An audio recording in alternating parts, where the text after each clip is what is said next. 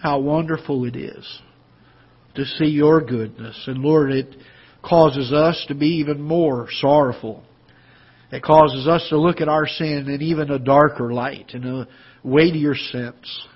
It burdens upon our hearts. It brings great conviction as we understand Your goodness and faithfulness and mercy to us. And yet in the face of all of that, we continue to sin. I pray that You would help us to not take lightly, but to have a broken and a contrite spirit when we fail You.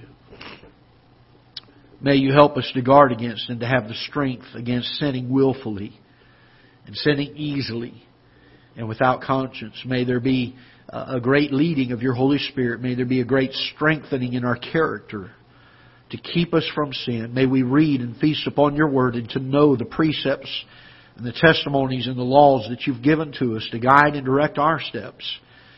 And Lord, would You help to deliver us from the evil one. Help to keep the temptations from us in the evil days that we live in. We pray that You'll bless the service to follow. Speak to our hearts, we pray in Jesus' name. Amen.